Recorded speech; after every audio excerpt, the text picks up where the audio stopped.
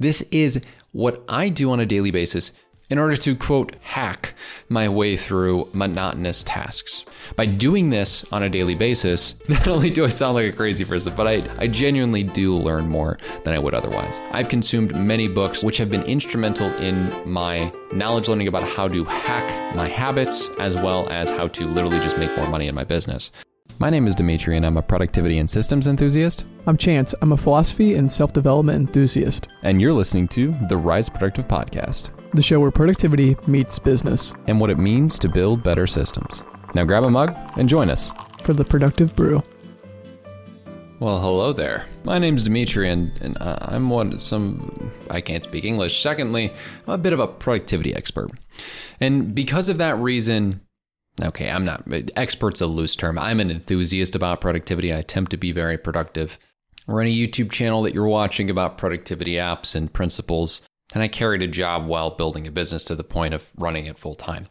So I'm decently productive. And in order to become what I like to consider a decently productive individual, I had to do a few of the following things. I want to talk to you about the top 5 ways that I stay productive, because if you stick to the end, you'll manage to learn how to manage all of the things. With a specific tip hidden within this video, you too will be able to manage a similar workload to, quote, high achievers. First, let's talk about multiple resource theory. This is what I do on a daily basis in order to, quote, hack my way through monotonous tasks. So first and foremost, I want to explain that I do not understand the science completely on this theory. However, the general understanding that I have, your brain essentially has multiple resources that you pull from in order to process and create. So when it comes to processing words, math, physical tasks, these are all things that in theory are different resources. And by utilizing multiple resource theory, you can do things like listen to an audiobook while you are working out, listen to a podcast while you're running, do math while listening to music with lyrics, write an article while listening to music without lyrics. These are all things that are essentially pulling from different resources while conjoining on the same task. Now, when it comes to acquiring general productivity while managing the daily bits of life, like doing the laundry, Swiffering this dang condo, all of those things require you to do physical work. What I mainly use multiple resource theory for is for all the monotonous tasks in life, I pair it with a podcast or informative book or video that allows me to level up my skill set, whether it be just knowledge of how to get things done or how to approach things mentally in order for me to improve my day-to-day productivity. By doing this on a daily basis, not only do I sound like a psychopath, not only do I sound like a crazy person, but I genuinely do learn more than I would otherwise.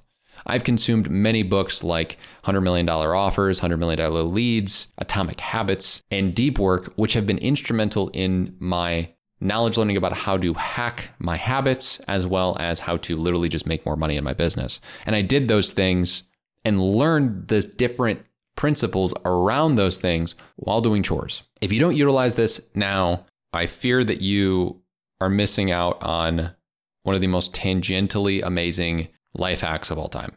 You essentially double your time by allowing your body to utilize all resources, in theory, at once. And I'm not saying you're using all of your brain. I'm just saying you're using the different types of resources that are available to it. That's number 1. Number 2, I hate to do this, learn how to problem solve. Okay, I'm not getting on my pedestal, going down. Okay, there is a general thing that's happening nowadays where it doesn't seem like we problem solve as much because Google is so readily available. So people just like don't want to think for themselves. They just go, oh, how do I do this? Now, Google is a great thing for how to do tangible online tasks or physical tasks. Same with YouTube. But don't use it as a crutch to the point where you can't problem solve. Same goes for asking people at work, like, hey, how do I do this? The key thing is do it while referencing the material and then try to do it yourself. Also, going at problems with the approach of it can be solved. Surprisingly, in minimal supply nowadays, people will be like, no, that can't be. Oh, I didn't know that could be done. Oh, I figured you can't automate that. That's crazy. Yeah. I'm not saying if you believe you can do something, it can be done. I'm just saying, please remove the underlying assumption that if you don't know how to do something, that it can't be done, because you don't know that much. I don't know that much. The majority of humans don't know that much about all the subject matters and all the possibilities of things that could be done in the world. Assuming that you do know is kind of the problem. So just problem solve more and assume that you don't know what you're doing and you can figure it out. I don't know. It's kind of left off a lot of productivity hack lists, and I feel like it should be put on there because people just don't think about that. Number 3, time block. This is a very basic one. If you've seen any of the videos I've made before on this, definitely do it. I get into a bit of a love and then abuse relationship with time blocking. What I mean by that is it's like, oh, I love this thing, and then I abuse time in general and don't time block as much as I should. But it's a great principle. By shortening your different workloads into different time periods, you end up being more productive during those time periods. By saying, I'm going to time block from 9 a.m. to noon on recording videos, I'm going to get more videos done than saying, I'm going to record the whole day. Also, time blocking is really effective for those people who need to fit in extra work during certain time periods, or even just have time to decompress. Time blocking is also a space for you to write down chillin' on your calendar, which I actually have as a block. So it's great for recovery and for actually getting more work done. Definitely recommend that you time block. Number 4, learn about the triggers of flow state and figure out what works best for you. Location, for some reason, works for me really well. And once again, this goes back to the multiple resource theory thing, but there are many different triggers of flow. For me, definitely seems like it's location and novelty of location that gets me in the zone. That multiple resource theory thing I talked about earlier works wonders on this, like listening to a book on how flow state works while doing chores, and then, looking into what and figuring out what flow state triggers work most often for you. Kind of crazy. Maybe figure that out. Sorry, don't get off your pedestal. No, but seriously, I think it's very usable in more ways than one.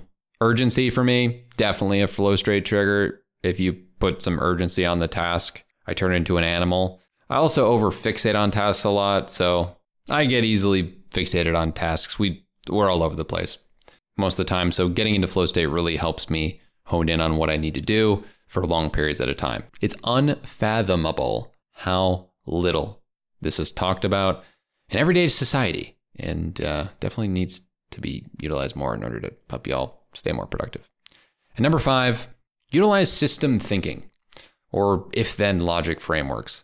I automate so many different things within my workflows. I managed to produce over 100 pieces of content across my own channel and across multiple different clients. And I did this while having a job. And it's mainly because of a bunch of if-then logics in my Notion system, which then turns into automations that then communicate to people, hey, this thing is done. This video is ready to edit. This video needs to get QA'd when it comes to clients or internally. And truthfully, if it wasn't for this workflow, I don't know how the heck I'd exist in any sort of feasible conscious being. I would have gone insane by now. If-then frameworks and logic string thinking are things that I use on a daily basis in order to be more productive. And they're also better for making decisions.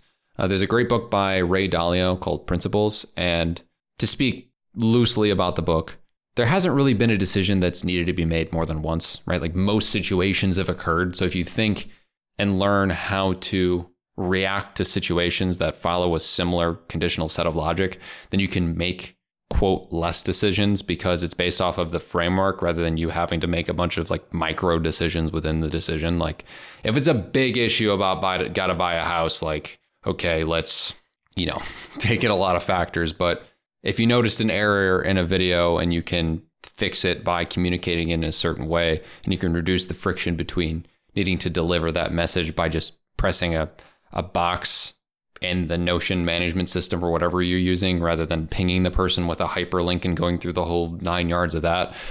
Yeah, like just learn how to do if-then logic and then apply it to whatever it is. I mean, I have multiple people that are close to me that are in the law field, and supposedly this is how a lot of lawyers think, like if-then logic is important in that field. And for me, I find it ends up making a lot of things much more productive because I've learned those frameworks. I then applied it to automation systems, and I'd say half of the manual work that could be automated in my business is automated. I'm trying to get that to, 100%, but always improving on that front.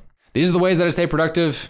By the way, if you're interested in us video editing for you or me talking about your product, let me know. There's a link at the top of the YouTube channel about our content services. So if you like this video, make sure to leave a like and comment below what are your tips on how to improve your productivity even more. Thanks for watching. If you guys liked this episode of The Productive Brew, make sure to leave a review on Apple Podcasts. Also, if you want to get this delivered to you as a newsletter, please make sure to go to riseproductive.com/newsletter and you will get this delivered as an email. With that being said, thank you guys so much for listening, and I will see you in the next one.